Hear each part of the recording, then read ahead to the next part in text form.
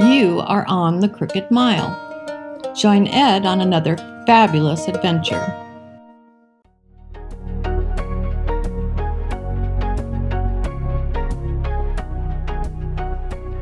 Thanks very much. Thank you. Welcome again, everyone. Yes, you are on the Crooked Mile.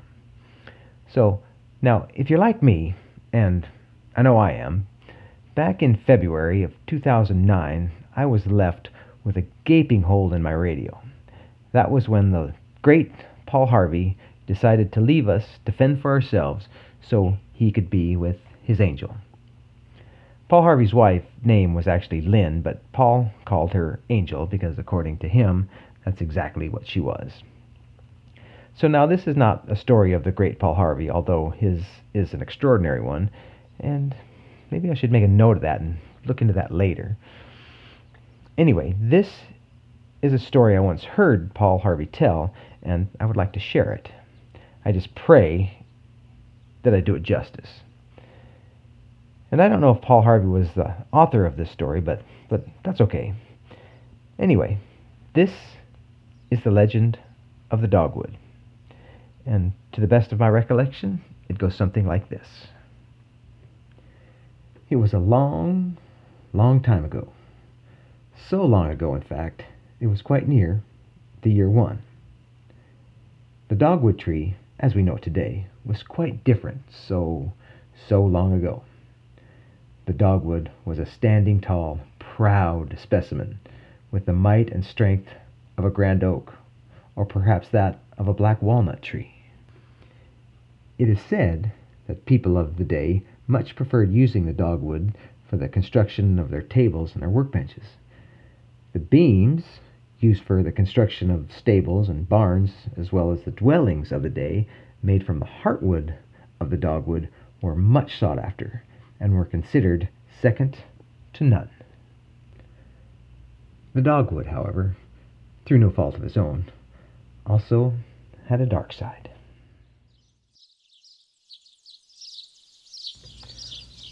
One day, during his travels, Jesus was wandering through a forest. As he followed the meandering trail, taking in the grandeur of all creation, he happened upon a lone, majestic dogwood tree. Jesus noticed that the grand giant was troubled. It appeared to Jesus that the dogwood was weeping.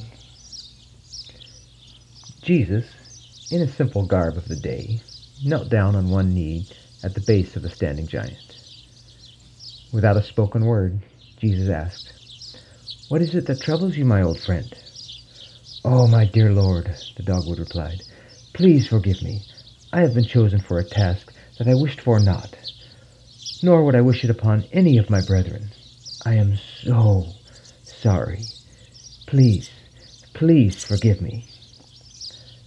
"My dear friend," Jesus said with a soft, tender smile, "I am afraid that I cannot forgive you, for you have committed no sin, nor shall you ever." "Lord, I am afraid that you do not understand," said the dogwood. Jesus raised his hand and interrupted the standing giant. "I understand all too well, my old friend," he said softly. "I wish no part of it," said the dogwood in despair. Jesus understood greatly the dogwood's despair and told him assuredly, "My dear friend, I would be honored and humbled to have the strength of your support when the time comes." The dogwood was only somewhat comforted by Jesus' words. Sensing this, Jesus moved closer to the dogwood, now kneeling on both knees. Jesus then reached out and placed his hands on the trunk of his dear friend.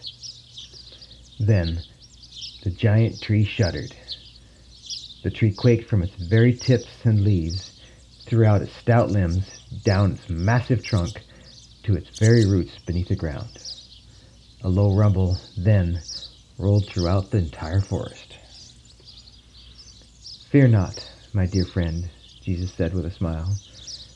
"From this day forward, none of the great dogwood's children or grandchildren shall ever suffer the pain and anguish that you now feel." Jesus stood, and a tear fell from his cheek and landed upon an exposed root of the dogwood tree. Jesus smiled at his old friend, turned, and walked away. The great dogwood's children and grandchildren are now the lovely, delicate in size, twisted and gnarled limb tree that we now enjoy to this day. Never again did the dogwood have to carry such a burden. And now, every spring, around Easter, the dogwood blooms beautifully. Each blossom has 4 petals that form the shape of a cross, in honor of the one who eased the great dogwood's pain. Thanks for listening.